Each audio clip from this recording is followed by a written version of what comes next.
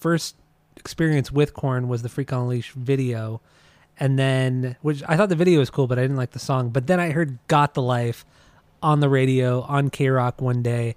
And that literally changed everything. That Got the Life changed the way I looked at music. Welcome back to Asinine Radio, a weekly podcast where we talk about music, and, well, that's pretty much it. So, let's go!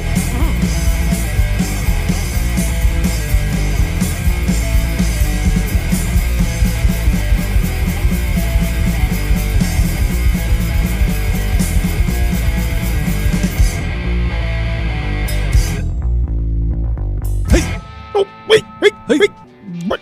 This is Asinine Radio. This is the weekly music podcast where every week we get into a different band, different artist, and we break down one of their records. We get into all the songs, the lyrics, how it was made, artwork, everything you can imagine, and we try to have a good time doing it.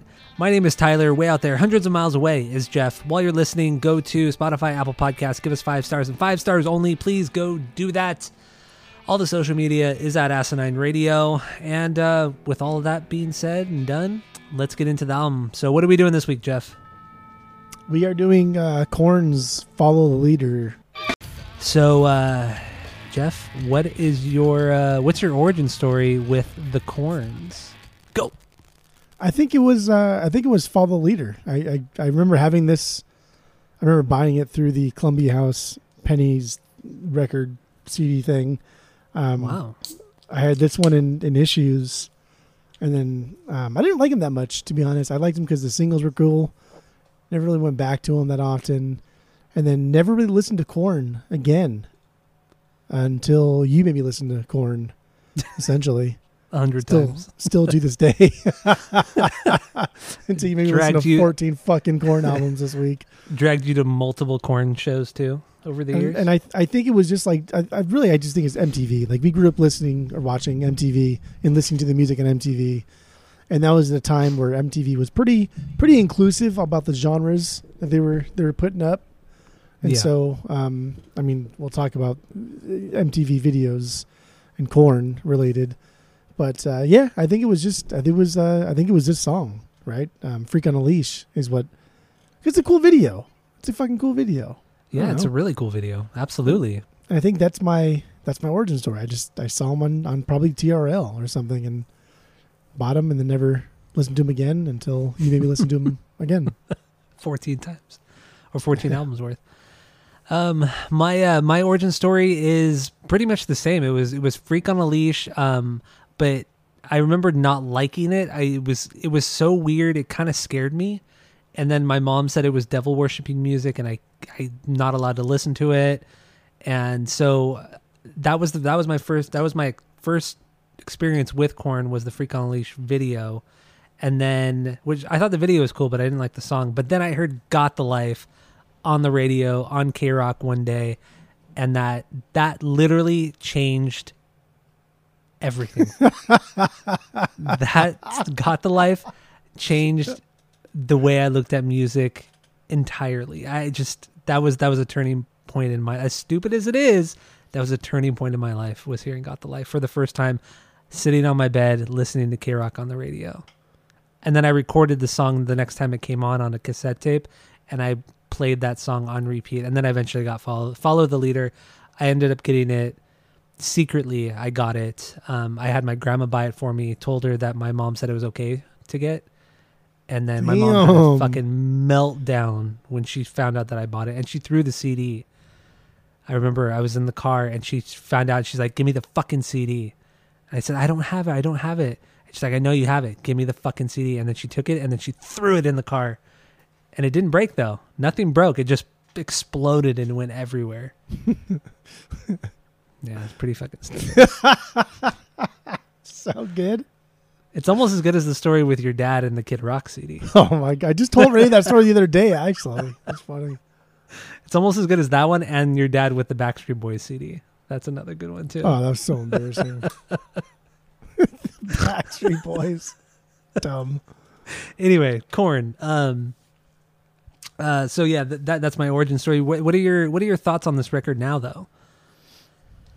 What do you got? So like, yeah, last time we did the KoRn, did the KoRns in the pod, I didn't like this, and I think it was just KoRn overload. I broke up this KoRn listen through with other things, and I didn't go in chronological order, either ascending or descending.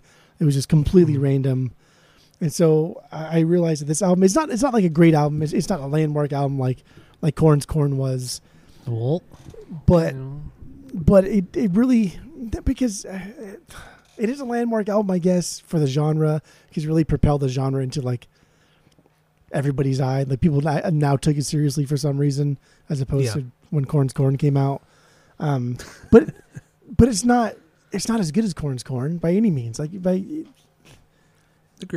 I don't know. There's something special about this one. It's goofy in just the right ways. It's not good in some aspects, but because it's not good, makes it perfect for the 90s, makes it perfect for the genre, and makes it perfect for this band.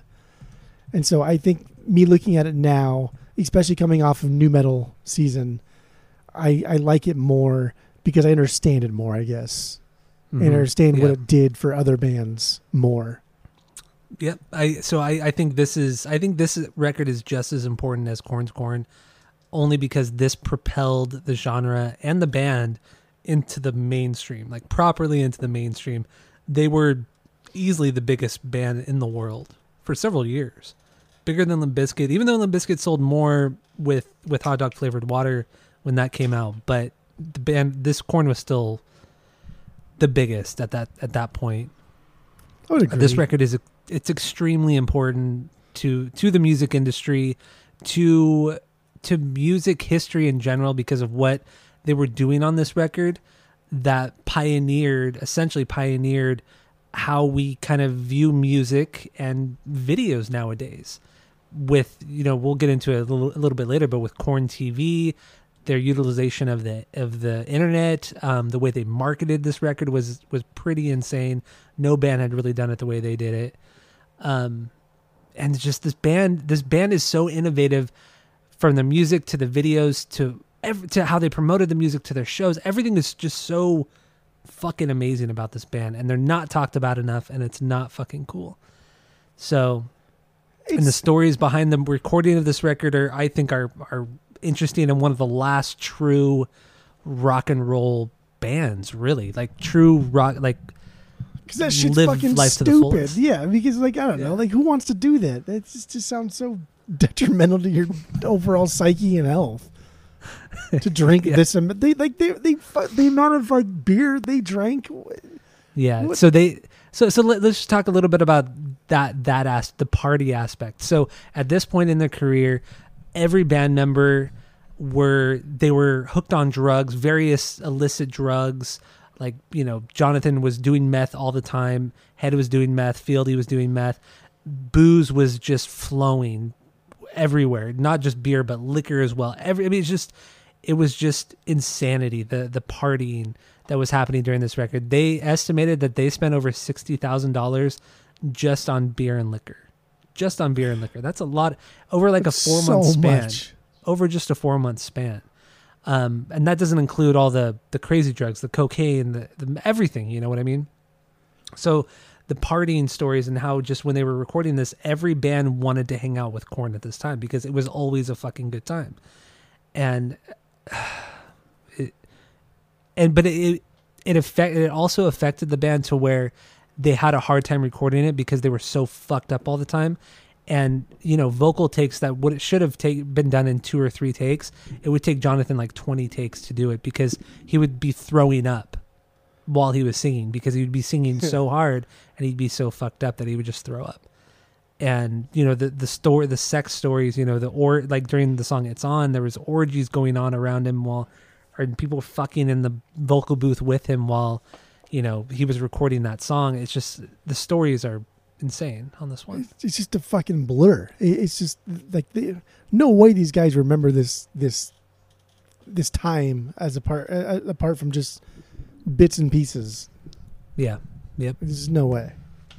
And Head did do an interview a few years ago where he said that Follow the Leader was the last record they did where they all were in a room together and wrote every song together. Nothing was done separate, because normally after this record, after Jonathan got sober after Follow the Leader, he did everything separate. He would come in after all the music was written and then do the melodies and the lyrics and everything like that.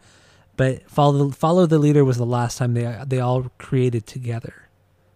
And Head also said this is like kind of like the closest they all were with one another, as like friends and bandmates and everything like that. And then after this, it was a downward. It was really just a shit show after this. JD already had a kid at this point, though. Yeah. His first kid was born in '94. 4 years old almost. He was born right after the first record came out. It's crazy. And then during the recording sessions of this one, Head had a kid, and so did Fieldy. Head and Fieldy had a kid too during the recording sessions of this record. Nice. Yeah, these fucking insane guys. Yeah. Can you imagine? Oh my god, dude, it's insane. This band is wild. But so let's talk about stinkers. Do we have any stinkers on this one? No. Okay, I don't either. I have 13 bangers. Yeah. How many bangers do you have?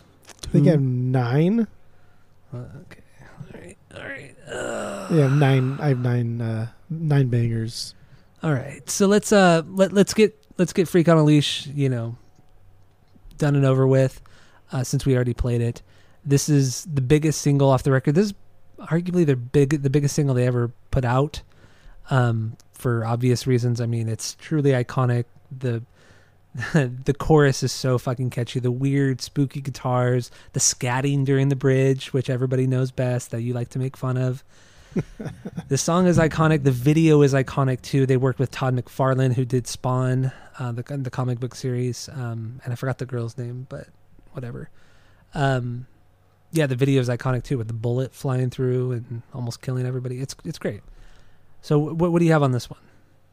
What B's is for you? Freak on a Leash is my... where the fuck are my rankings? It's not your 1B. No. Freak on a Leash is my 6B. Okay. Where does it sit for you? It's my 2B. Okay, that's fine. That's fine. 2B. You're. This is new for you. This band is new for you. So I would love to hear what other 4 songs you think are better than Freak on a Leash, because the song is unreal. The song is fantastic. That bass is so fucking low. It's this super low frequency that just like digs into your brain. And like, dude, that's such an iconic guitar part. It's so new metal. Yeah. It's like defining. It's dueling guitars. The high pitched guitar part during the verses and the intro. It's the dueling guitars. Like, you think it's one guitar, but when you really sit down and listen with headphones on, you could hear the back and forth. Like, they're just perfectly in sync with one another. It's astonishing. Shit that shouldn't go together, it works perfectly. I don't understand it. The drop into the big heavy chorus, and we'll get into the bridge in a bit. But what makes this like I guess like a bigger B than it should be, I guess, is some of like the payoffs, right? Like, the song has just really great build and really, really solid relief throughout the song. The build from the pre-chorus to the chorus is well paid off. The chorus is super heavy, and you can hear all those little bass clacking things, right? Just the strings fucking just hitting the wind. Good Lord. And then like the bridge, dude, it's fun. I get it. Everyone adds a little bit extra. JD lays the groundwork, right, with that scat thing. But everyone else does a killer job at like elevating it. If it was just him scatting, it would be dumb. It would be dumb. It would be like, why is this here? That's pointless. But the little guitar picks, that cool bass line, everybody else really adds something to his scat. God. It's like the guitar playing during that bridge, that build up in the bridge. It's like this funky. It's like a funky kind of thing that they're playing, but it's put through so much distortion. It's tuned so low that you almost miss that kind of that funkiness to it. And then Fieldy, his bass is turned down. That 5-string bass is tuned down so low that all you hear is the clacking, because he's just hitting the one note. He's just slapping that one note, and it just you just hear the clacking. You don't even hear the fucking note. You just hear the clacking. It's true. And then David's just laying down that straightforward fucking solid ass beat, and then it builds, and then you hear, and then JD just yells "go," and then it just drops into this heavy motherfucking thing, and then Jonathan just goes. He's still doing the scatting, but singing, scatting. He's going back and forth. It's like his brain is fighting, like which one is going to take over and which one's going to sing next, and it's fucking chaos. Oh my god! And then that drum roll back into that final chorus. Oh, oh man, it's incredible. It is it's really an incredible song. It's a fucking well crafted song. It's a genre defining song. It's one of the most important songs in the 90s. Hands down. It's incredible. It's up there with "Smells Like Teen Spirit."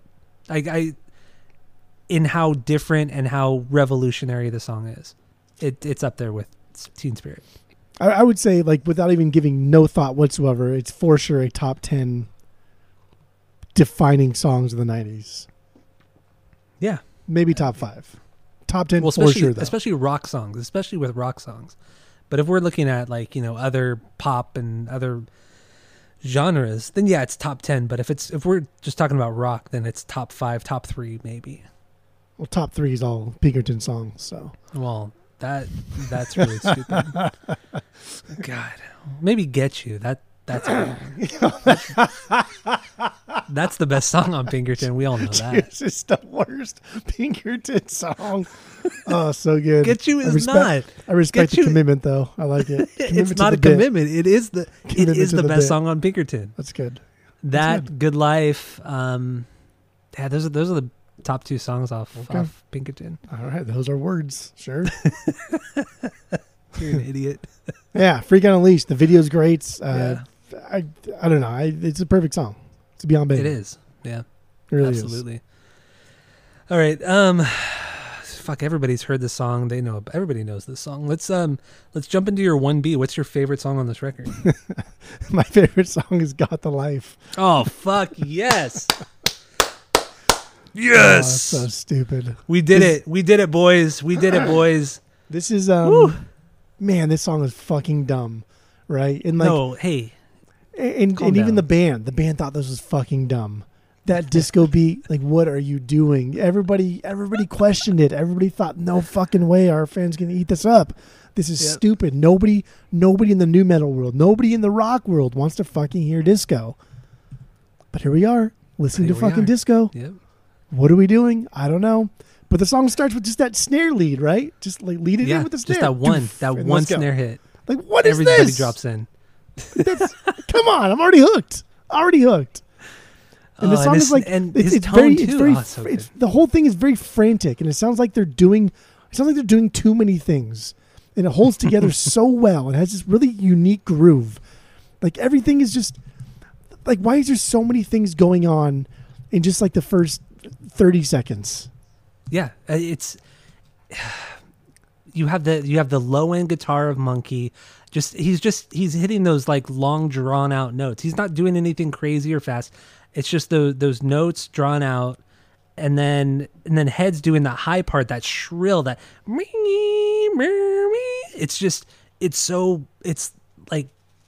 it's grating to your ears. It's abrasive, but it just works so well with the low end of Monkey. And then I don't even know what field he's doing. You can barely even hear his bass line because the clacking is insane. The clacking is essentially just a percussive instrument with KoRn. Really, the first 4 records, or the first 3 records, that's all feel he is. He's just like a percussionist. And then David's drum beat, like you said, start out with that one hit of the snare, everything drops, the disco beat, the kind of build-ups into the next bar. It's just, and then that simple like snare roll into the verse is just perfect, and then he just drops into that groove again. Fieldy's kind of ripping it up again. David hits that hi-hat thing, another snare hit, drops into Jonathan Davis, starts like that singing rapping thing. It's fucking incredible. It's fucking perfect. The lead, "Got the Life" is the best song on the record. It's the greatest song ever written. That's it's 100% true. The lead into the second verse is maybe like my favorite thing on this entire album. Like, it went from just being this crazy all over the place song. It quiets down, slows down the pacing, but like only to immediately crescendo back into the verse. And like that little part, man, that little part got me good. And like Jonathan Davis, dude, like this is the best vocal performance he's ever given. Like hands down. Yeah, he really is all over the place because he does the kind of rapping thing during the verses. The chorus is big and soaring. He does some cool and like kind of, I guess, inflections. Is that the right word? In his voice, he sucks at fucking rapping. He's just not a good. He just doesn't know what the fuck to do on a rap track. But it works really well in this song. But when he's not on a rap track, he raps really good. Yeah. Like, I don't understand like why. It's like he gets nervous. It's like he gets nervous with other rappers. That's what it is. That's probably what it is. But no, this song is a beyond banger. It's unreal how stupidly like surface wise it seems like a very simple thing, but there are so many things going on underneath. There are so many like different soundscapes that everybody else is kind of throwing in there, not just the disco beat, but like you said, the bass thing is just so fucking low. You don't even know what is happening except for the clacking, which is adding to the percussive thing of the disco beat already. Mm-hmm. So it's good, solid. It's truly something special of a song that, and then that one. So in the verse too, or the first verse, I should say, the first verse is split. So you get through the first couple lines, and then it drops into this weird kind of breakdown where it's just it's him singing through like a vocal filter. He says, "Get your boogie on, get your boogie on," and then David comes in with the drums. And it goes, "Got, got, got," and then it goes right back into the second part of that first verse. It makes no fucking sense. It makes no fucking sense at all. And the bridge. So you get the big heavy choruses. It's fast. And you get to the bridge, and then David's just kind of doing this hi-hat cymbal thing, and then there's just this build-up, this great fucking build-up. He's singing along, and then it just that last kind of crescendo when he's singing, and then it drops back into the chorus. It's such a killer fucking build-up. And I like how he sings the chorus too. Like I never knew what he said until this week, until I read the lyrics. I was always just yelling when I listened to it, like in my car or whatever. Just, roar, so, rah, rah, rah, rah. But like now he's saying like God paged me, that whole thing. Like that's cool, man. Yeah. And it just flows nicely. It does. It really does. It's just good word choice to use to make the song just flow nicer. Yep. Absolutely. And we didn't even talk about the lyrics on "Freak on a Leash." So, oh yeah. I will say overall, like because we do like an overall lyric thing. Overall lyrics much better than I thought they were going to be. I thought they're going to be superficial, dumb, and just something there just to encourage him yelling. Well, so the lyrics on the first two records are awesome. They're amazing. I mean, you even agreed on the first record. I mean, his lyrics were there's nothing like it. Nobody was writing like he was.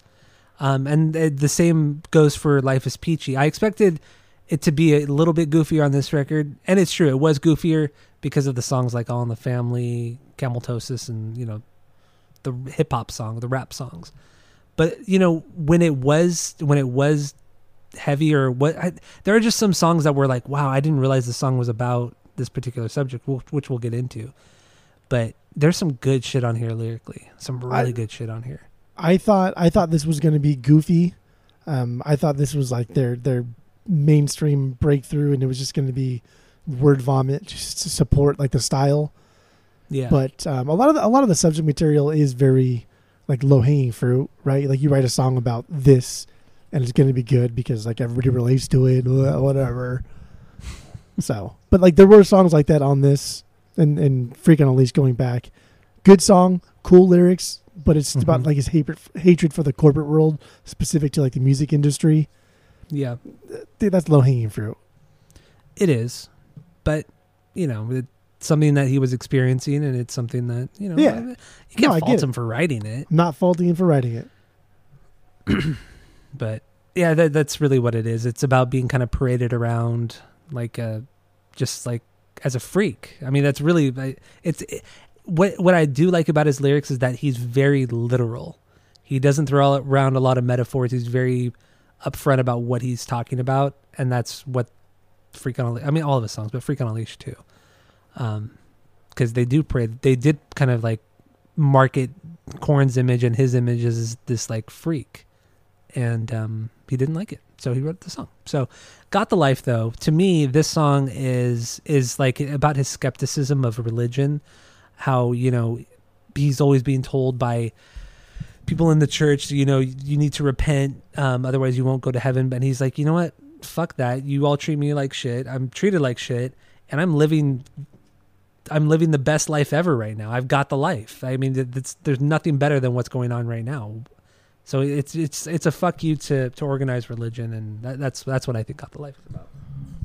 I think the overall concept of this album, especially with like Follow the Leader, the cover art, the name of the album, and like the whole concept of like this hopscotcher on the cover art is about ready to go off the edge into the abyss, into whatever the fuck is down there.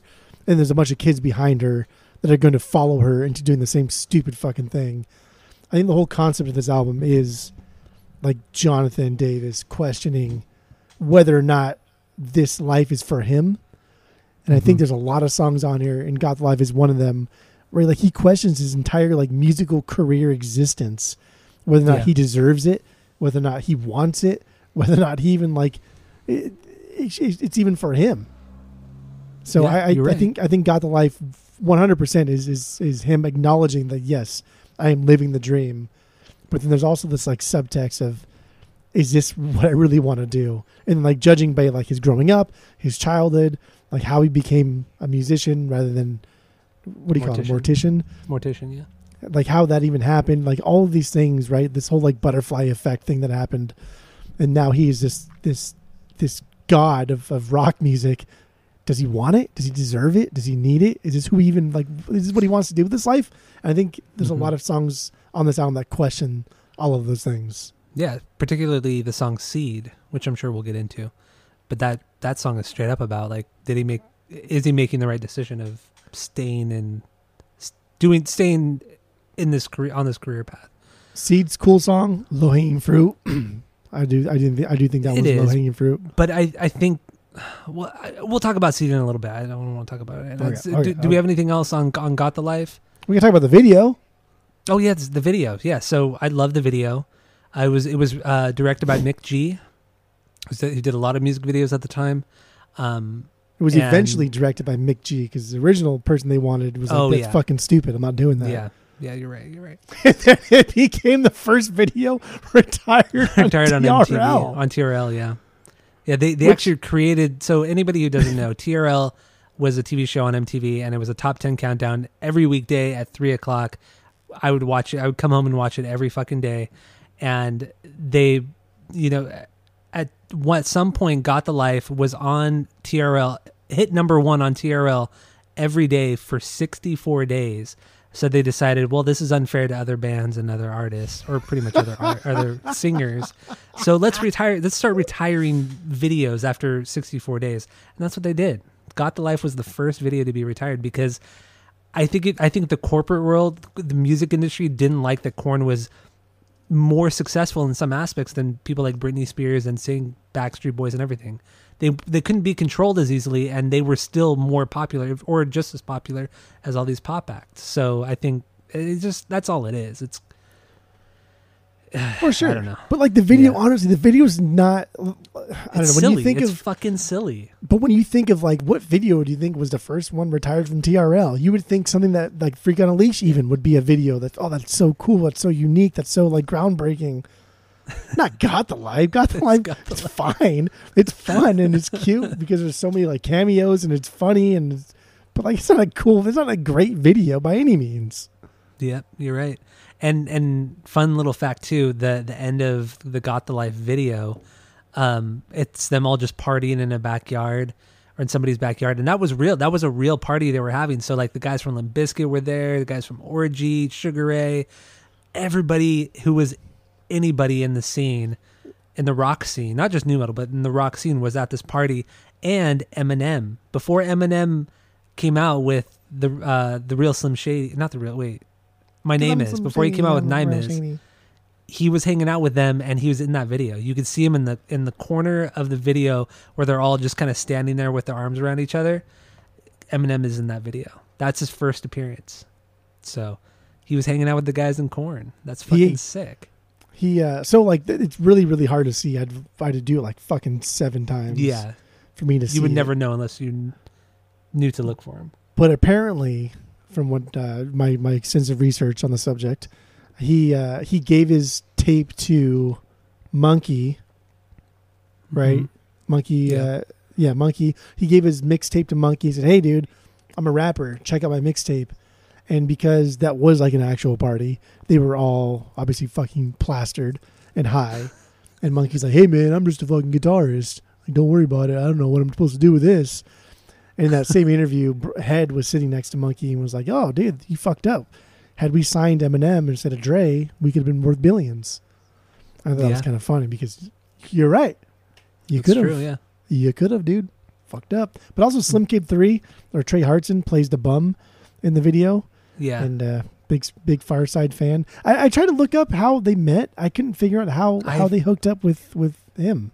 I don't know either. I've never been able to find that. I mean, outside of the video and then him being on one of the songs, I've never known them to collaborate with one another or, you know, even be in that same world. I don't know anything about that connection. Like there's nothing written about it. They didn't share record labels at the time. They didn't share anything. So I think it was purely they were fans of hip hop. I mean, a lot of KoRn's music is based in hip hop. They're all huge fans of the genre, and they're all well versed in it. I mean, Jonathan Davis before KoRn, he was a hip hop DJ in Bakersfield. So like I've heard him on podcasts and interviews, and man, the way he talks about like DJing in the 80s and DJing hip hop and the whole scene in Bakersfield was fucking insane. Which is really surprising, but yeah, apparently it was wild up there. I imagine him DJing in front of like 6 people because that's what Bakersfield essentially is to me. He would like DJ clubs and shit. Like he would DJ like big hip hop clubs up in Bakersfield back. Yeah, with like 6 people there. Who the fuck wants to live in Bakersfield? A lot of people lived in Bakersfield. A lot of fucked up people. But yeah, so I don't really know how they got with Trey from Farside. I really don't. I think with Ice Cube, I think it was just like they just reached out to him. I think that's all it was. They just reached out to him saying, "You want to be on a track?" And he showed up with his posse to the studio, and they were super intimidated. And they talked about how he was so professional, and he was just like, "Let's do this. Let's get it done." And like they were used to partying and hanging out, but he's just like, "Let's do this." They just didn't know that kind of work ethic at the time, and they were just blown away by his professionalism. But then how cool he ended up being, even though he showed up with like this posse and entourage. It's fucking Ice Cube in the 90s, dude. Like his first album dropped like early 90s. So like he's there to make money. He's there to like do work. He's there to, you know, not fuck around. Yep. And then they fucking took him on tour. He opened up for KoRn. Don't forget, Ice Cube wasn't just like NWA. He by late 90s, he already had 4 or 5 albums under his belt. He's already in a bunch of movies. Boys in the Hood, right? That was early 90s. He was already in that. Like Ice Cube was a household Friday name. too. Friday was already out by 1998. Right? Yeah. Yes. Yeah. Yeah, because Next Friday came out I think in 99. So yeah. So I mean, yeah, he's a household huge name already. But that also shows how fucking huge KoRn was and how everybody liked the band. Like they partied. It's like Limp Bizkit, you know, like we were talking when we did Limp Bizkit a couple weeks ago. Everybody liked Fred Durst. Everybody liked that band within the scene. It was the media that hated Limp Bizkit and Fred Durst. And KoRn's the same way. Everybody loved them. Yeah, and party with them. I definitely like KoRn. KoRn has got a bad rap, but like kind of rightfully so sometimes too, because they just do some stupid ass shit and their fucking image is goofy. Limp Bizkit. That image is goofy as too. Like people fucking make fun of that still to this day. Even like Limp Bizkit themselves have come full circle on it. But True, like, I don't know. It's just goofy. And the scatting thing, it's really cool. But like, I don't know, man. All you do is make fun of it. Because sometimes it's just like too much. And he essentially scats 4 times on this record. He does. He scats way more than I thought he did. Yeah, he does it on Freak on a Leash. He does it on Children of the Corn, BBK, and Seed. Yeah, he does it a lot. And then he doesn't scat again until, I believe, Take a Look in the Mirror. No, it's not until See You on the Other Side in 2005. He scats again then on that record. But yeah, it takes fucking 7 years for him to do it again. Pretty crazy. Pretty crazy. All right, so let's move on from Got the Life. I could talk for days about this and how beautiful of a song it is and how it's the greatest song ever written. What's your 2B? My 2B. Wait, oh, your 2B was Freak on a Leash. Yeah. My 2B is Reclaim My Place. You know, this kind of place. Fucking deep cut, a song that nobody ever talks about. I don't believe they've ever played this song. No, they did play it. They did play it live when they did the 20 year anniversary of the record. They did play this. I think it was for the first time they ever played it was in 2018. So yeah, this is really just something that nobody talks about, but I fucking love it. What do you got on this one? This is my last B. This is my 9B. Is it really? Yeah. Oh my God. Man, the ending of this song like definitely solidifies this as a banger because it gets so goddamn good. And there's cool parts of it. Like I like the cool little intro. I like the wah thing that they're kind of using there. I like that little snare hit before the chorus, that one snare hit, and you get Feldy's bass slide. So at the same time you get a snare hit and then a bass slide down. So it's almost like a swell out. Yeah. Kind of sound, and I like that. That's cool. I don't know. It's a good song. It's just this song is it's probably besides Got the Life, it's the fastest song on the record. With that, it's just that the high not high pitched guitar, but the higher guitar in the intro, and then the what the fuck, and then everything drops in. It's kind of a cheesy way of dropping in the intro, but whatever. It's cool. That big heavier riff, and then once the verse comes in, it becomes this kind of like bouncy, heavy bouncy kind of very riff based thing, and it's really nothing on this. Well, I guess Dead Bodies Everywhere kind of has that feel too, but it's something pretty unique to the record and something they really didn't do again until Untouchables. But I love that drop into the verse, and then it goes back into the faster, heavier part in the chorus, and it's pissed off. This song is just he just sounds pissed off, and then the bridge where it's just that weird guitar that he's playing the main riff, but it's put through that weird filter and that weird effect, and it goes what the fuck, and then it builds and builds, and then that one last what the fuck, and then it just fucking goes crazy. I love it. Yeah, that was fun. I like that. I love the song. Love this song. I wish it's good. I wish they played it more often. I wish people appreciated the song more. It's truly underrated. It's a forgotten banger for sure. You have to at least seed the fact that a lot of fucking KoRn sounds very, very, very similar. And the reason why people dislike the band outside of just image wise is because a lot of KoRn just sounds the fucking same. It really does. The band just never grew out of let's just play really low, let's play really chunky, and let's have Jonathan Davis just do some weird shit outside of a few albums here and there. But overall, man, a lot of the shit just sounds the fucking same. I agree with you from Untouchables onward. There are definitely songs that do sound similar. But Follow the Leader and Issues, you can mix up these songs, and nobody would fucking know the difference. But you mix up songs from Follow the Leader and KoRn's KoRn, for sure you can tell the difference. But for absolutely, you can mix up songs from Follow the Leader and Issues, and people wouldn't understand the difference. No, you're wrong. Yes, you do totally because you listen to it a million times. But I'm telling you, the masses, nobody fucking knows the difference. No, okay. So the way Jonathan sings on Follow the Leader and he sings on Issues is very, very different. The beats are it's not extremely that different though. It's yes, different because you know they're different because you listen to them a million times. Issues is also a much slower record. It's a much slower record as well. There's slow songs on this record, but not like they are on Issues. Issues is way fucking different. That's a bad comparison.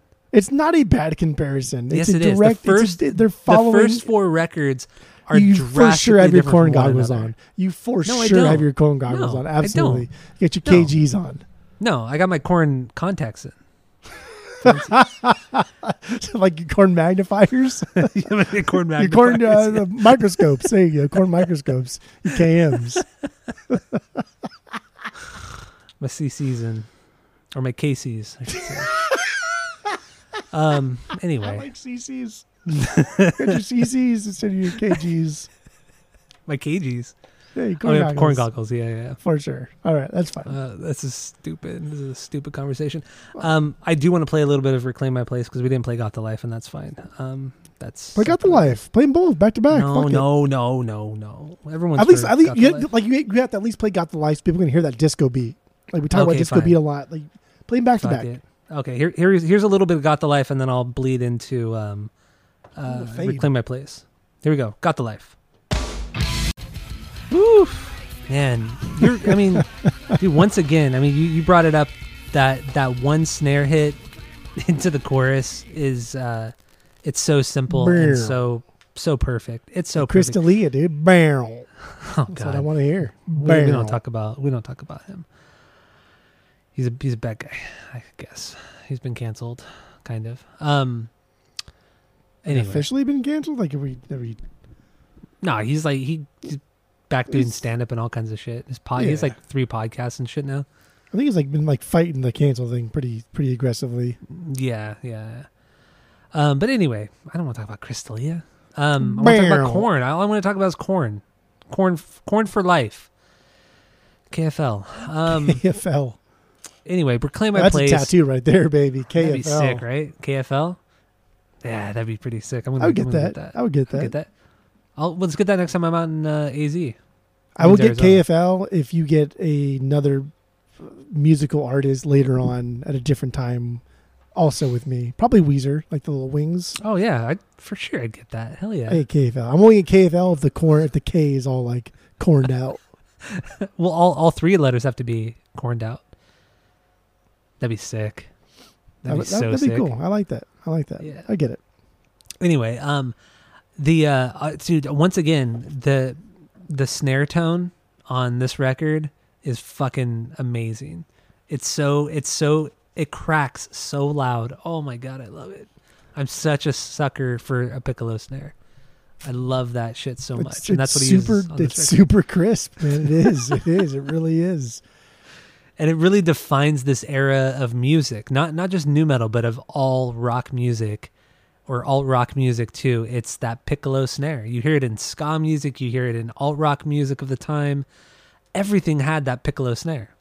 It's fucking, I love it. I wish we need to go back to that in music. We lost it in the early 2000s, but we need that resurgence of the piccolo snare. Music is so lost now that there's a plethora of things we need to go back to or try to reinvent.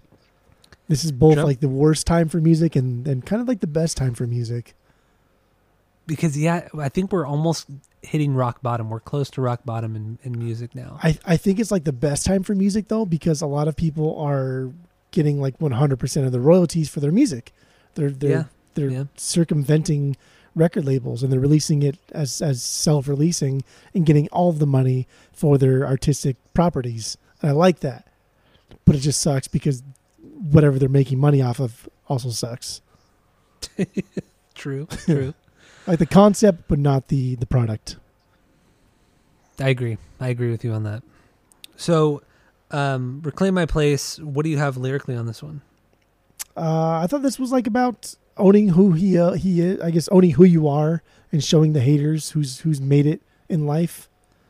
Yeah, I agree. Yeah, because being bullied as a teen, as a kid, this is like a fuck you to them, saying, look where I am now, I've made it. And then he also like makes little references like, well, my friends still make fun of me, but that's okay. They actually like me. So I don't think this song is too deep lyrically. This is definitely one of the more, I don't want to say superficial songs, but it kind of is. So let's move on. What's your 3B? What's your third banger off this record? BBK. BBK, big black cock. BBK. So vulgar. There was like 3 other fucking things that I read that it could have been But about it's too. really, but it really is. That's for sure. That's what it is. Big black cock with a K. Yeah. Okay. So good. All right. Okay. It really Also, is though. It also said that that's what he calls Jack and Coke. That's what he calls. That's what he calls his Jack and Coke. Yeah. Why? That's stupid. I don't know. I don't know. I don't know. I don't know. I don't know if I buy that. I don't know. I don't know if I buy that. I don't know. Anyway, what do you got on this one? Yeah, BBK is my 3B. A lot of noise to start this one off. I like that static sound. That little break was rad. Long enough to almost make you question what happened to the song, right? Like, did I skip the song? Did something happen? But it wasn't too long. I like that. And the good use of the tremolo, the little back and forth. I like that. And then scatting. That's the song in a nutshell. Scatting. Always fun. Yeah, this does have this. The scatting's really cool on this one too. It's different. It's more. I think it's kind of more chaotic than on Freak on a Leash. Freak on a Leash it's become like an institution. It's become so commonplace that you know how he's scatting to. That you almost know the words to what he's scatting to because you've heard it so many times. But with like BBK, it's still kind of exotic. It's still kind of new. So when he scats, it's like a bonus. It's like extra credit. Whereas Freak on a Leash, it's part of the assignment. True. And it was years ago. Jonathan did an interview where he talked about this song and Children of the KoRn and that scatting part in particular. He not only was he scatting, but he was running his vocals through a guitar wah pedal. And so that's why you get all those weird kind of like things that are happening because he's hitting the wah pedal with his hand while he's scatting. And you really hear it on Children of the KoRn, but it's also on this one. And he was saying like you literally cannot recreate what he did on this because it was completely random. He just did it because he was all kind of fucked up. And he said the wah pedal that he used, he ended up breaking, and it was some like super rare pedal that you can't really buy anymore because nobody really has them anymore. So nice. He said trying to replicate the sounds you got on parts of this record, just you can't do anymore. So I thought that was pretty sick. That sounds like the fucking kid in high school who said he has like a girlfriend, but she goes to another school. That's true. That's what that sounds like. It does. Oh, it's so stupid. Fucking Napoleon Dynamite status. I also really like the when it drops into the verse and really feel these just slapping that one note. You could hear the clacking, but you could actually hear the actual note as well. And it's just dum dum dum. It's just that one thing, and it just drives that verse so well, so fucking well. And like you mentioned, that like the guitar effects that they're using, it just sounds like static, but it's not because it actually has it's a note. But they do some fucked up things on their guitars on this record.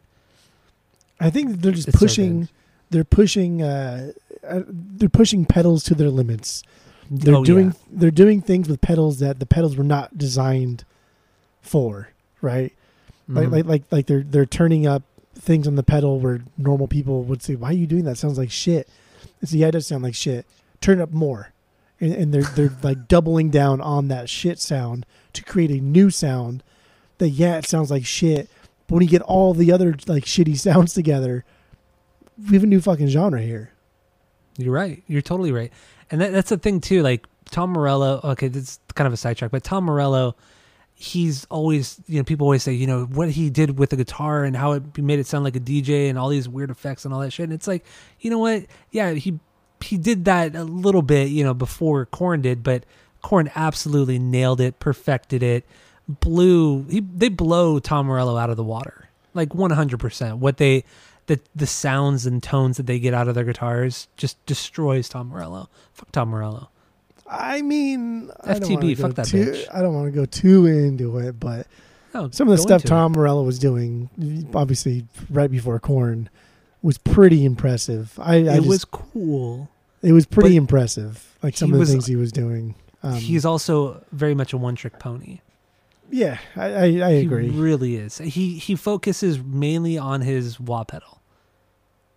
That's really all. That's where he makes the sounds. That and toggling, the on-off switch. He does a lot of cool stuff. He did a lot of cool stuff. He does. I do think he's a one-trick pony. But he doesn't explore. It's a good trick. But I think it was very much. It was like, come on, man! Like, what else you got? Yeah.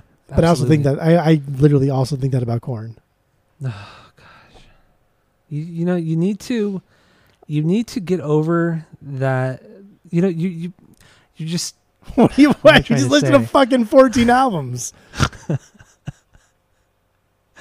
I'm fully invested. I tried not to, and I really did. I mixed up the order. I spaced it out with like pop punk in between and listened to fucking anything I possibly could.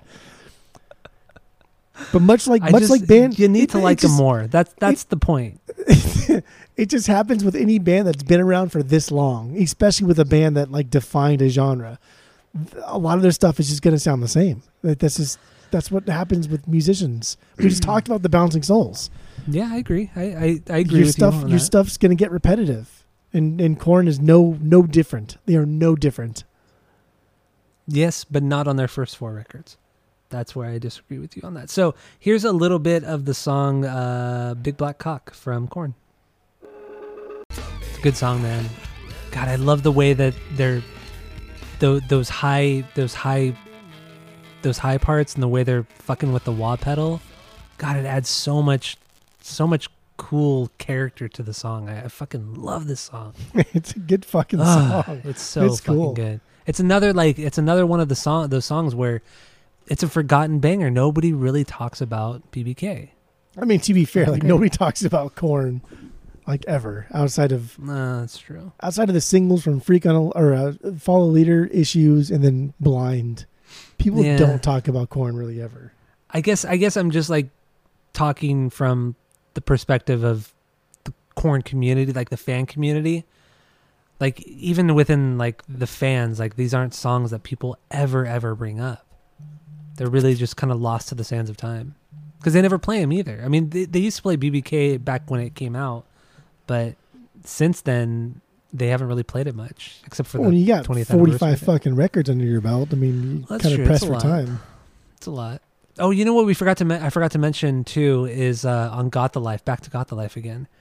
They originally wanted to use, at the beginning of the song, they wanted to use a clip from Blazing Saddles, the Dom DeLuise part, where he uses the F word for the gay slur. And they wanted to use that, just that one little sentence that Dom DeLuise uses in the movie, and then it goes into that snare hit, but they couldn't get the clearance on the rights for it, so they ended up not using it. But it was like a last minute thing that they had to pull. Not that I like using like clips from movies before songs. I mean, your favorite band in the world, Bleeding Through, did it multiple times, and that era of music did it. That's fine. I like it as is. I think it would have taken away from the song. I think having that one snare hit into Got the Life is exactly what that song needs. I agree. I totally agree with you on that. All right. Lyrically, what do you have on BBK? Back to this song that we were talking about. Another dark song about existence. Like it also seems like he's acknowledging how successful he is at doing something he enjoys. Mm-hmm. But still, like, I don't know, it still leaves him with this emptiness, still leaves him with this doubt. That's what I got. I feel like it's about his depression and how he feels like he's not loved, but it's not true. He has all these fans who, I mean, it's more of a superficial level, but he's kind of idolized at this point. Like, his family loves him, but he doesn't feel it.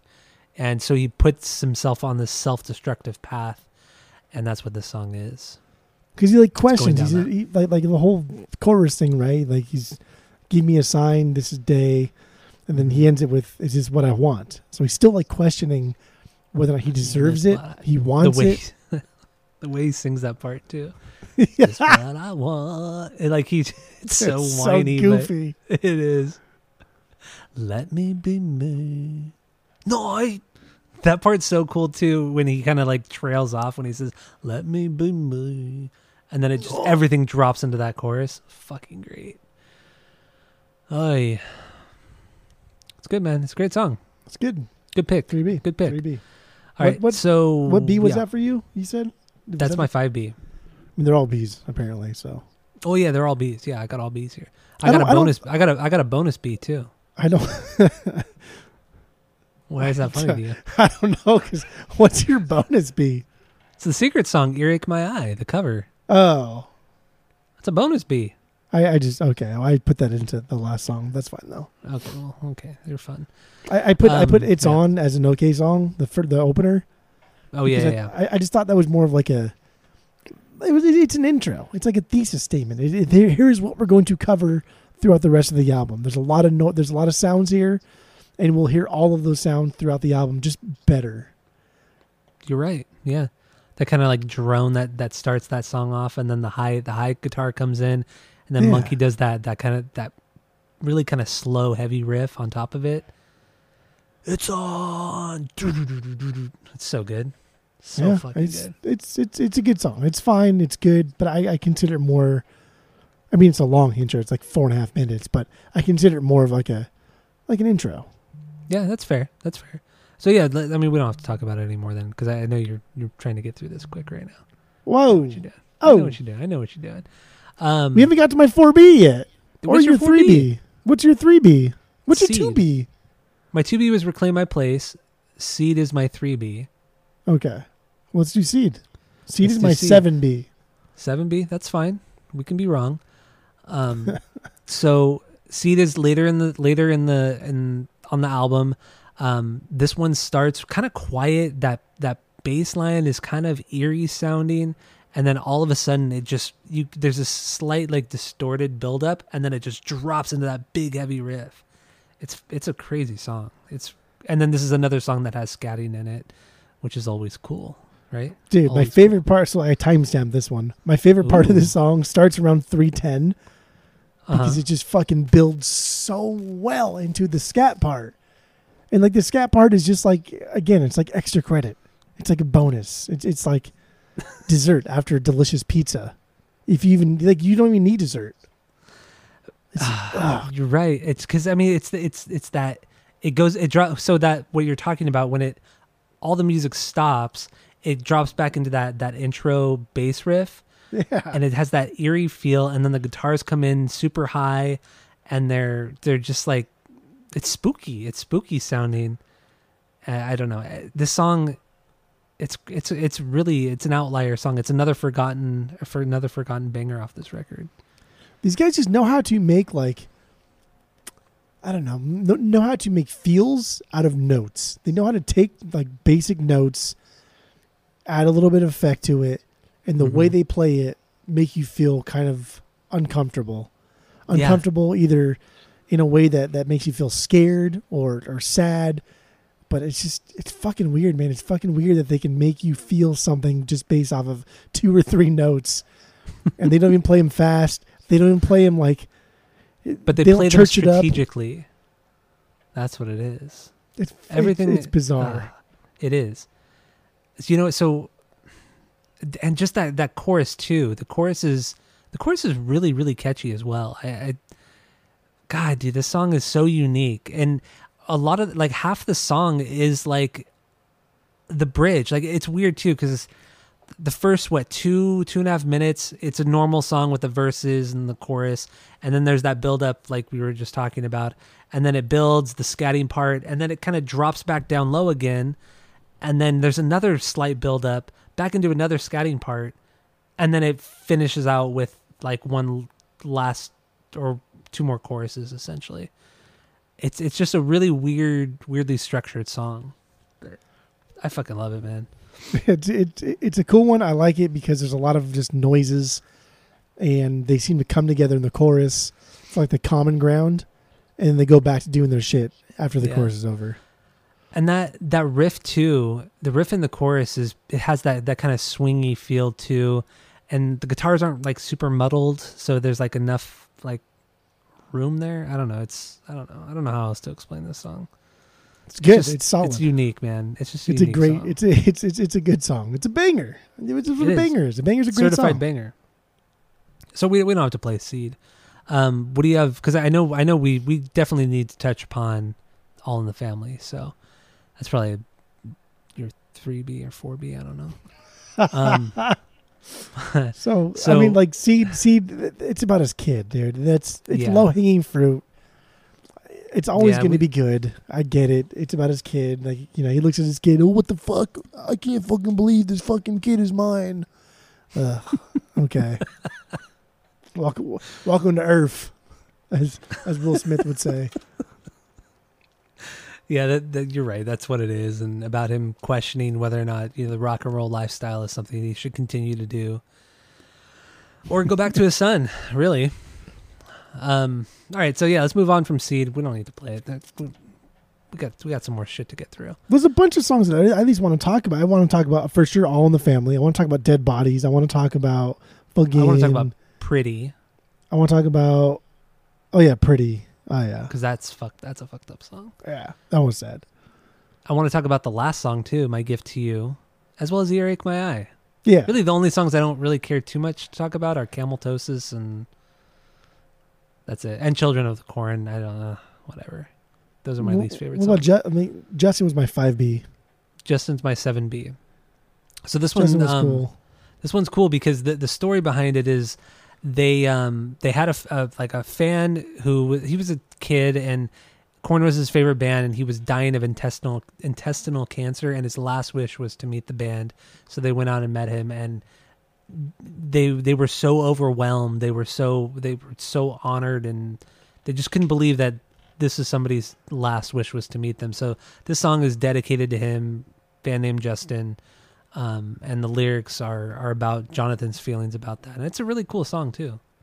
See, like, I think it's cool that they wrote a song that is not about Justin. It's kind of about like JD's experience with dealing with that experience, really. Yeah. Right? Like, it's not like, oh, Justin, you're a fan, here's a song for you. Like, that's not what Justin would want. Yeah.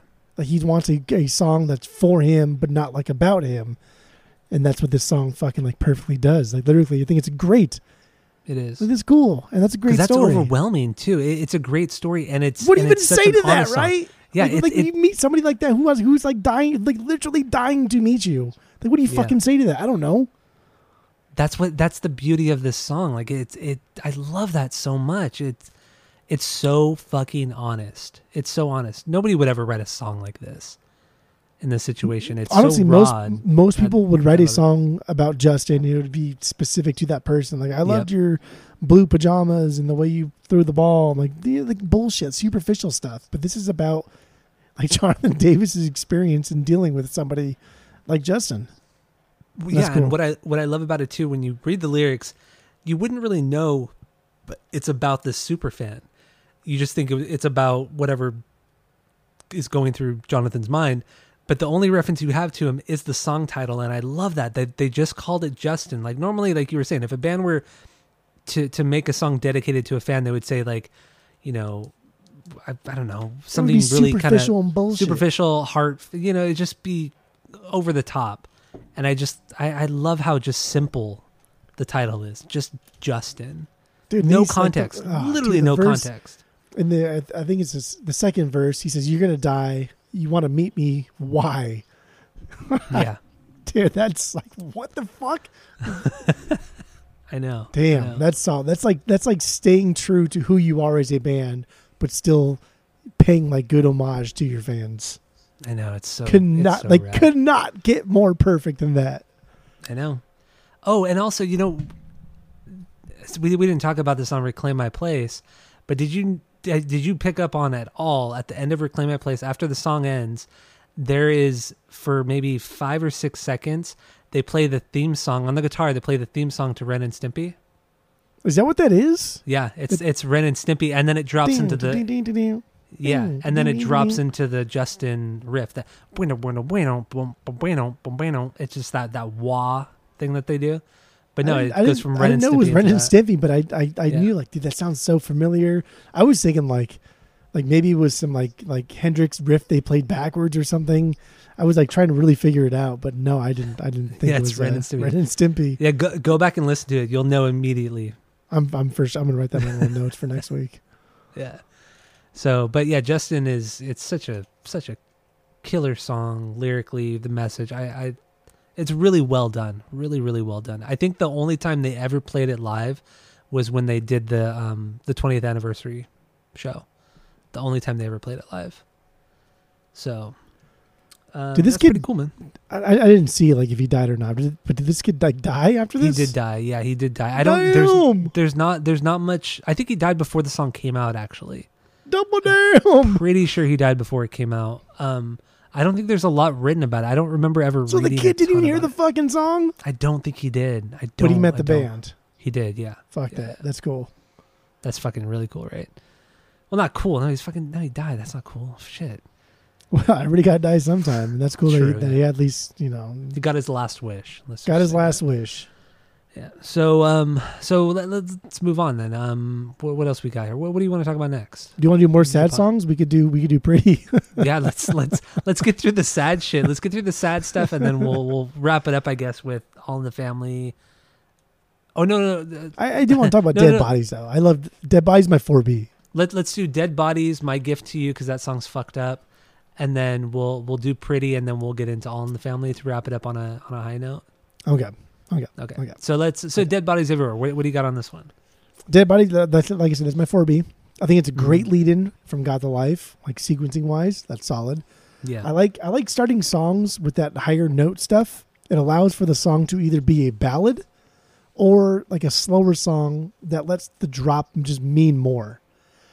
And the soundscape here is very, very Twilight Zone sounding. That's the only way I could fucking even like think of it. And specifically like a spaceship landing with like strings attached, like to the top of it. You know what I mean? I always thought it. Are you talking about the guitar playing in the verse? Yeah. Yeah. So I always thought of like, on Halloween, there's those things that you hang and they're like little ghosts or witches, or they're like little ghosts, but they have that sound machine on them that yeah, you know what I'm talking about? Yeah, yes, exactly. Yes, yeah, yes, I get it. I get it. That's what I'm trying to, I knew it was a specific sound to, I mean, ghosts, extraterrestrials, whatever. I knew it was a specific sound to, like, just something eerie and weird. But do even, like, make a sound that makes us question what it makes us feel like is kind of cool. Based off something so fucking dumb. Based off something so simple. Yeah. I like that. And I really like when it's just all that noise and no singing. Mm-hmm. I think it's really goofy, but it's fun. You know what I this is probably not intentional, and I'm probably looking way too much into this. So this song is lyrically it's about him becoming a mortician as a teenager, essentially, before he joined KoRn, and his parents didn't approve of this, and it was just all this stuff, and then just how disappointed they were in him, and then being around dead bodies all the time, seeing all this crazy shit, being in the morgue. So I feel like the lyrics match the music in that the beginning of Dead Bodies Everywhere, it starts off with like that like jewelry box kind of chime thing, that I can't even try to do it, but then that really high pitched kind of like chime thing that they're doing on the guitar. The bass comes in all kind of spooky. So to me that signifies like, so I feel like the beginning of the song signifies like the different life and death. You know what I mean? So like the beginning of life with that chime sound, because that's very like nursery rhyme kind of thing. So that's like the child, and then it drops into the really heavy part, and that's like the craziness of life as you kind of grow up, and you as an adult, like all the craziness of life, the heavy stuff, and then it drops into the verse, and then the verse has that spooky sound. So that's like after death. You hear this? That's like the ghostly sounds. That's the after death sound. I don't know. Maybe I'm looking way too into it. I like that. Okay, so like lyrically. This song I thought was about like his folks and their expectations of him, but like digging deeper, if from what I read, he left his parents' house. Mm-hmm. Sorry, he left his mom's house to go live with his dad, but his dad was already married, and he felt like an outsider there, and the stepmom kind of treated him like shit. And there were stories of like getting fed like Tabasco and hot sauce and his cough syrup and stuff. And that's what the song "Kill You" was about his stepmom. But him leaving there to go join essentially KoRn in LA was kind of like happenstance. And lore has it like he saw a psychic, and the psychic said you should go to LA, or no, you should not that you should go to LA, that you should just leave Bakersfield.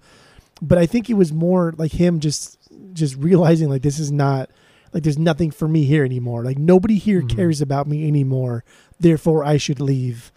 And maybe Dead Bodies Everywhere, where you're thinking like the cycle of birth and then death is like the death of him as Jonathan Davis, and then like the rebirth of him kind of being like Jonathan Davis via KoRn. I like that type of thing. You know what I mean? Like his life, because he like literally could easily have been a mortician, and then we would never be having this podcast right now.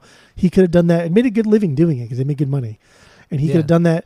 Not a big deal, but for whatever reason, and mostly through factors that were not his own, everybody kind of treated him in a way that he felt unwelcome, and he didn't want to be there anymore. So that was like the death of him in Bakersfield, and a new life was birthed when he left. I like that. I do like that a lot. I don't know. It's kind of cool. Like he followed his dreams type of thing in a weird way, but not in a way like that was like encouraged me from anybody else. Yeah. I dig it. I like your interpretation much better than mine. And almost even like it's almost mature, right? It's almost a mature thing to go. You look back, I guess not look back, but like when you're in the moment, you look at what you have. You say, okay, here's where I am. I don't really like my job. It pays well. I could do this forever, but I'm not happy here. What can I lose by just leaving entirely and starting over? And I think that takes a maturity, especially at like a younger age, and wanting to be a musician. Like that's cool. That's cool, and really I respect that. And to move to LA, and he was already in a band, right? He was in a band with the guy from fucking was Orgy or something. Yeah, he was with Brian Shuck, and then the guy from Edema, the bass player from Edema.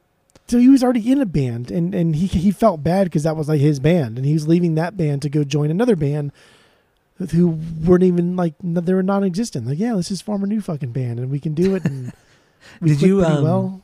Did you listen to LAPD at all? I think I have before. Pre-KoRn? I don't remember. I don't remember what it sounds like though. Yeah, they put out an album. They put out a full-length album, and I actually have it on CD too. But yeah, so it's KoRn without Head and Jonathan. So they had a different singer. His name was Richard Morrill. It's pretty much just like a Faith No More, Red Hot Chili Peppers kind of rip-off band. They were fine. They were fine.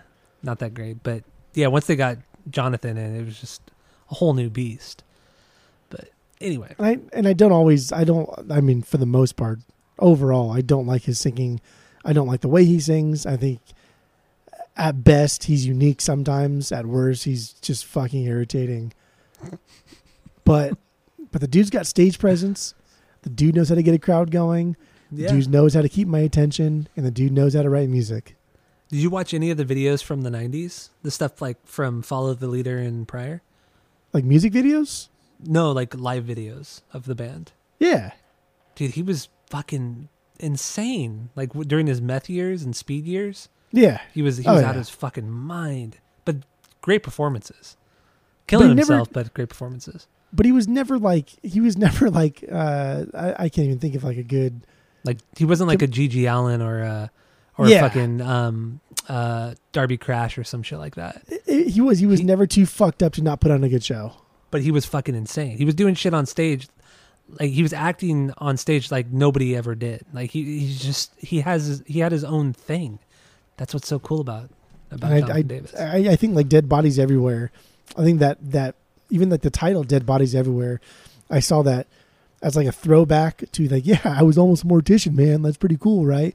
But like realistically, Dead Bodies Everywhere are all the people that he's left behind. Those people are dead to him. He's done with those people. Those are dead bodies everywhere because he's a new person and he is not the same Jonathan Davis as he was as when we lived in Bakersfield. All right. Let's move on. What do we were going to do? Oh, my gift to you. Or do you have anything else on Dead Bodies? Dead Bodies Everywhere. No, that's it. I like that part too in the chorus. So good. It is really good. Dead bodies everywhere. Dead bodies everywhere. cheesy as fuck. So good. So yeah, My Gift to You, the last song on here. It's kind of a longer song, kind of in the vein of Daddy and Kill You, but not nearly as intense as those two songs. And this is a love song to his, at the time, girlfriend, wife. And she had complained that, he'd never written a song for her.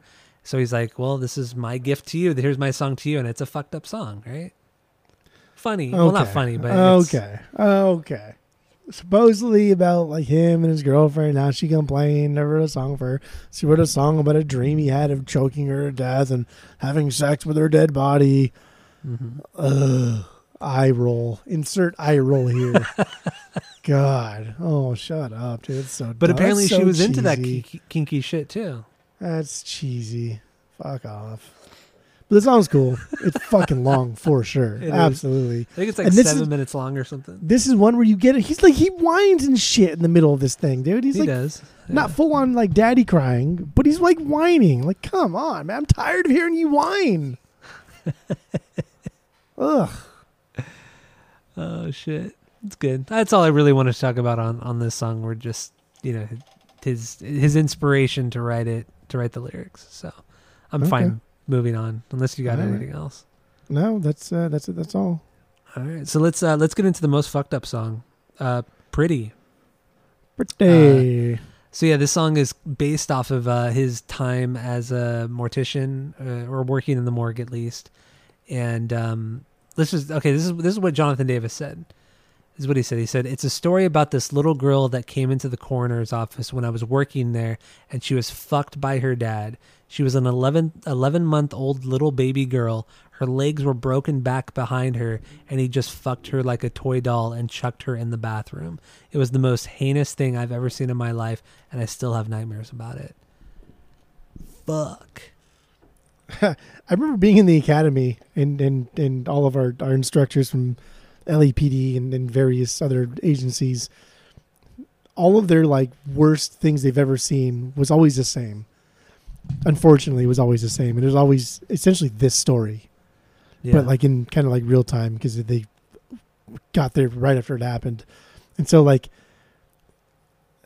cool is I'm going to use the word cool because I can't think. It's many beers deep, but it's cool that he's not talking about the situation. He's not talking about what he saw. He's talking about how it made him feel.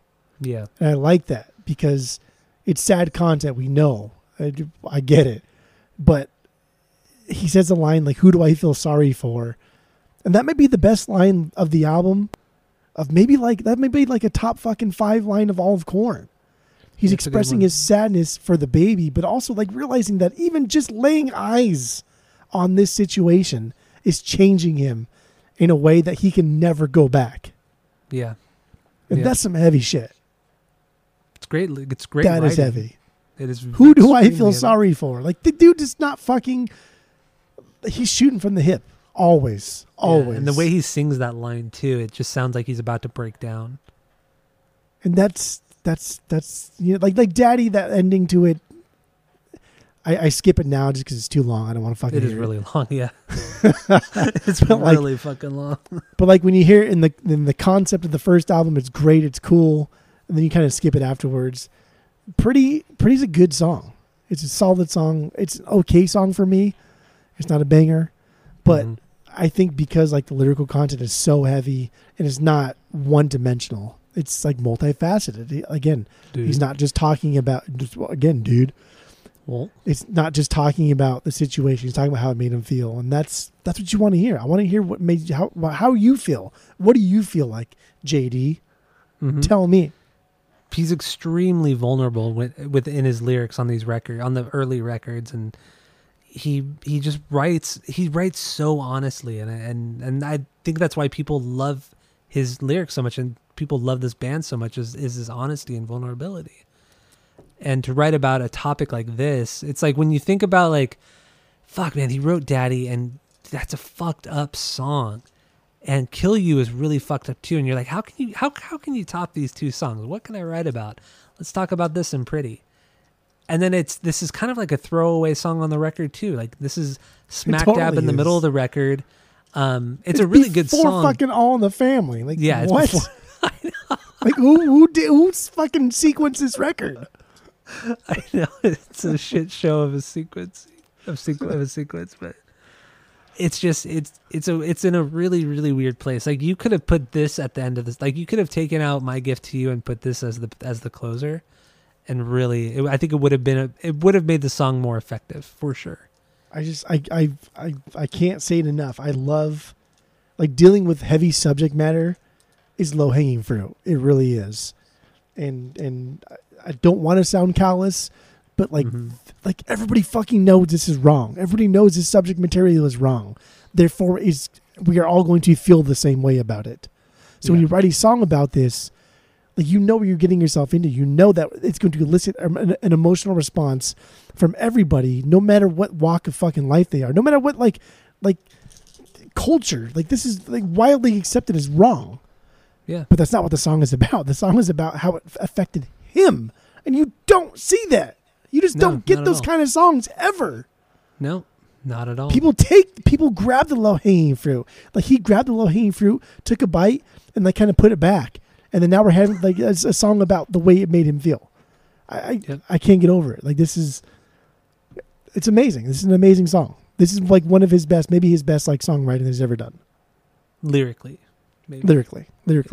It's definitely up there. It's so extremely sad, but because you feel bad for him.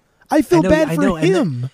And you don't feel bad about feeling that way. You know what I mean? Not at all. Like, you can't blame him for writing a song about how he feels, because it shows how he's human, how honest it is. Yeah, it's just pure honesty. Nothing seems like it doesn't seem like he's showboating at all. It doesn't seem like he wants you to feel bad for him. It's just, God, I fucking love Jonathan Davis. I love this fucking band. I love this goddamn fucking band. I love this band. This one did hit me hard for sure. Like, it hit me good. And I like, the more I did the whole thing where, like, you're sad in the beginning because the situation was bad, but then I was like, well, wait a second. Like, that's not the point of the song. The point of the song isn't to feel bad for the situation. Yeah. The point of the song is it acknowledges that we all already understand that the situation is bad, but now we're moving past that. And the point of the song is to kind of empathize with Jonathan Davis and show us how he's feeling, and kind of like guide us into like his inner self and explore those feelings. Yep. And that's, you're right. Maybe that's what therapy is. I don't know. Is that what people do? Listen to fucking KoRn songs in therapy? Let's break down these lyrics. It was pretty good. It was a pretty good song. It is. All right, so let's move on to All in the Family then. Okay. Let's round it out on a happier note, stupid note, and then we'll give our final thoughts and rank the record. So yeah, All in the Family. This is Fred Durst from Limp Bizkit's on this song. They were in the studio one night, and they were really drunk, all fucked up. They thought, let's make a fucking song together, and this is it. And Jonathan Davis has said this is the worst song KoRn has ever done. I think even Head said that too. They did not play this on at the 20th anniversary show. They refused to play this song, to the disappointment of fans. Okay, so like, first of all, Jonathan Davis is the worst on the song. He's garbage. like Fred Durst is Fred Durst is great at like almost everything he does. Jonathan Davis, even though supposedly he helped Fred write a lot of his disses, Jonathan Davis is atrocious. He is so fucking bad on this. It's laughable. And I get it because I didn't compete with Fred Durst. Like, I don't know, whatever. In the second verse, one of JD's lines is, "You look like one of those kids from the Hanson video, you little, F-word hoe." Stupid. We're not allowed to say that word. That's a stupid diss. It's really stupid. Even though they're all stupid disses, but at least are. You stuck up sucker, corny motherfucker. Like my favorite is Durst when he says, "So what you thinking, Mr. Raggedy Man, doing all you can to look like Raggedy Ann?" my God, come on. No. There's one worse than this. That's so good, though. That rhyming scheme is so stupid. good. It's so dumb, though. There's 3 different things he's rhyming there. The man, can, and an. All in 2 things. And he's rhyming the raggedy twice. Yeah, you're right. And we just broke down Limp Bizkit last week, and there's 3 different fucking rhyming concepts that he's doing just in those 2 lines. Oh man, Fred is so great. So this next one here, it's Fred. He says, "Nappy hairy chest. Look, it's Austin Powers." And then Jonathan comes in and says, "Oh yeah, baby," like with the Berlin accent, the King's English. Yeah, it's fucking bad. That's so bad. But I think I guess the most iconic thing on the track here is the whole halitosis thing coming at me with the "Are you ready?" But halitosis is all you rockin' steady. That's good. That's so good, dude. That's taken there's so much. I could just dissect that thing for an hour, right? Because Fred Durst is taking the "Are you ready?" right? These essentially what started KoRn as we just got, dude, the alcohol's hitting me good now. KoRn's KoRn. Limp Bizkit would not exist without KoRn's KoRn. We need to wrap it up soon. Jesus say Christ. that again? Limp Bizkit would not exist without KoRn's KoRn. True. And so Are You Ready? He's acknowledging that how influential the Are You Ready was, not just on music, but on him and the band and the genre. But instead of going off of that, he says, but halitosis. So he's poo-pooing. It's disrespectful, right? It's poo-pooing how influential that song is because I'm just focused on your breath. And that's when somebody talks and someone has a good point, and oh, dude, but your breath stinks. You take all wind out of their sails. It's so disrespectful. It's so fucking disrespectful. But the song is not good. Overall, the song is not good at all. And they actually did used to play this live during the Family Values 98 tour. And there's live video, pro shot video of them playing this live. And both bands would be on stage. They had both drummers up there. And they're battling. Up there. They were battling. Yeah, it was pretty cool. And that's the fucking cool thing. You see Wes battling Head. And there's 2 different breakdancers on either side of the stage. Yeah. And drummers are battling. And Fred and Jonathan Davis are kind of battling. But really Jonathan Davis is just a horrible, horrible fucking rapper. And like you said, maybe he's got stage fright. I don't know. But goddamn. It's just not his thing. He raps good when he's by himself. He sounds fine. Yeah, that's true. All right, I don't know. I don't have anything more on All in the Family. Just it's such a fucking silly song, but I still love it, and I know all the words to it, and I will sing along to it. It's a banger. It's a low banger, but it's a banger. So yeah, a couple of songs I wanted to actually, a couple B-sides that are actually really, really good. I don't think you listened to them, but the song I Can Remember and the song Camel Song, which was on the End of Days soundtrack, really, really good B-sides from this record. I recommend checking them out you can only find them on YouTube. They're not on Spotify or anything, but they're both really, really good songs. Check them out. But otherwise, I'm good to give our final thoughts. Rate this record based off of our world famous 3-point rating system, where 3 is a perfect album, 2 is a good album you're going to continue to listen to, 1 is a bad album, give it a shot, and 0 is the worst thing you've ever heard. So final thoughts, rating, go. We didn't even mention the influence of KoRn stretches far beyond music, image, but Family Values itself, right? Yeah. The tour itself. This is something they're putting on.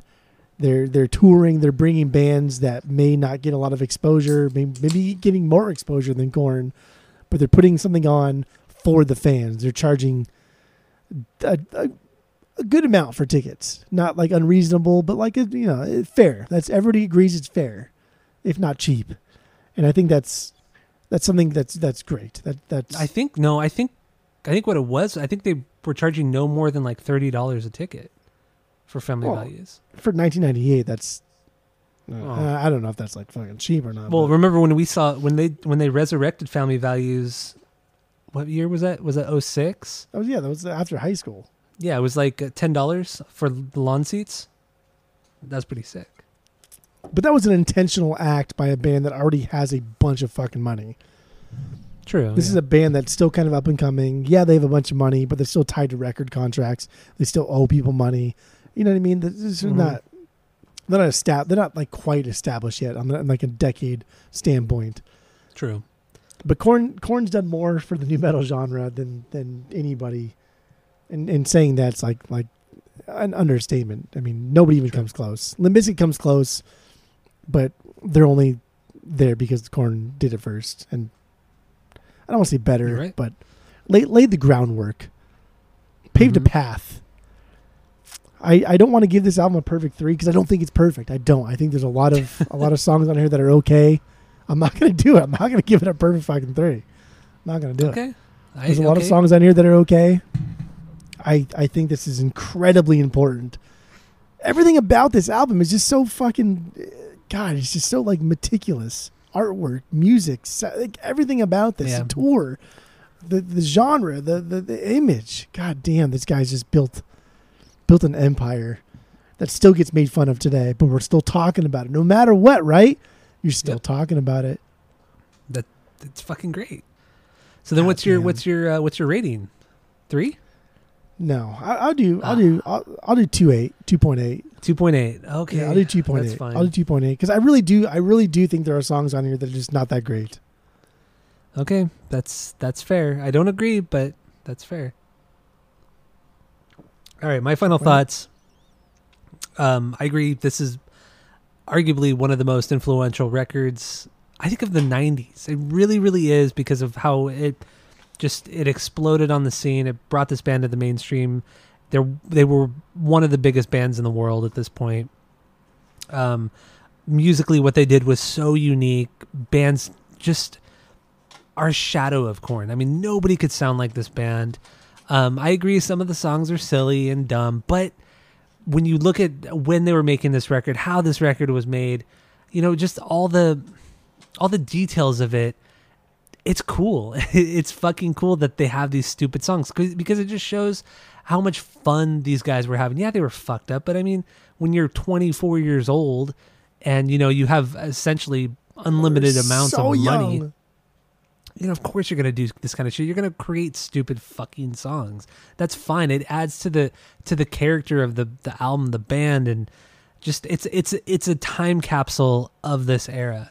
As silly and dumb as it was at points, it's a true time capsule of this era of music and culture, really, at this point. Because I mean, fucking culture-wise, every fucking 7th grader, 8th grade teenager was wearing like a KoRn shirt or some sort of new metal band shirt. You know what I mean? KoRn was fucking everywhere. So highly influential, amazing record. The greatest song of all time is on this record. I love the goofiness of it. And with that, I don't do this often. Go ahead. I'm gonna give this record a perfect 3 out of 3. Go ahead. It's a 3. It's a 3, baby. Okay. It's a 3, baby. Oh, okay. It's great. So, oh man, new metal season is over. We've done it. We have completed new metal season. We've beaten it. Gotten the platinum trophy on it. I don't know. Do we have anything else? It's fucking late. I'm toasty. That's it. It is late. I am toasty. We got through new metal season. We did. Well, thank you all for listening. Give us 5 stars. Hope you all enjoyed it. We're going to keep we're transitioning out, so we're going to do a Ross Robinson produced album next week. So stay tuned for that. And that's it. That's all. Yeah! Orange Lupus.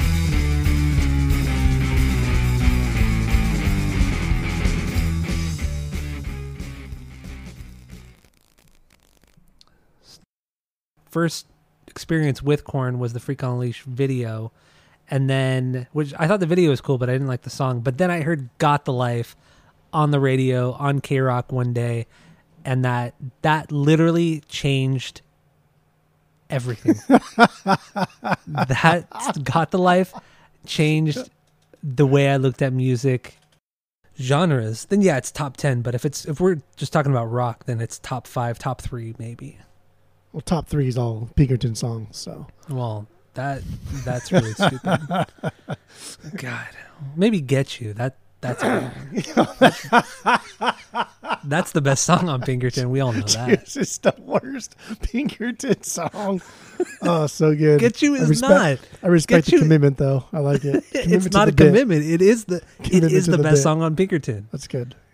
But not like they are on Issues. Issues is way fucking different. That's a bad comparison. It's not a bad comparison. Yes, it's it is. They're following. The first 4 records are you drastically for sure have your different KoRn from one goggles another. on. You for No, I sure don't. have your KoRn goggles No, on. I Absolutely. don't. You get your No. KGs on. No, I got my KoRn contacts in.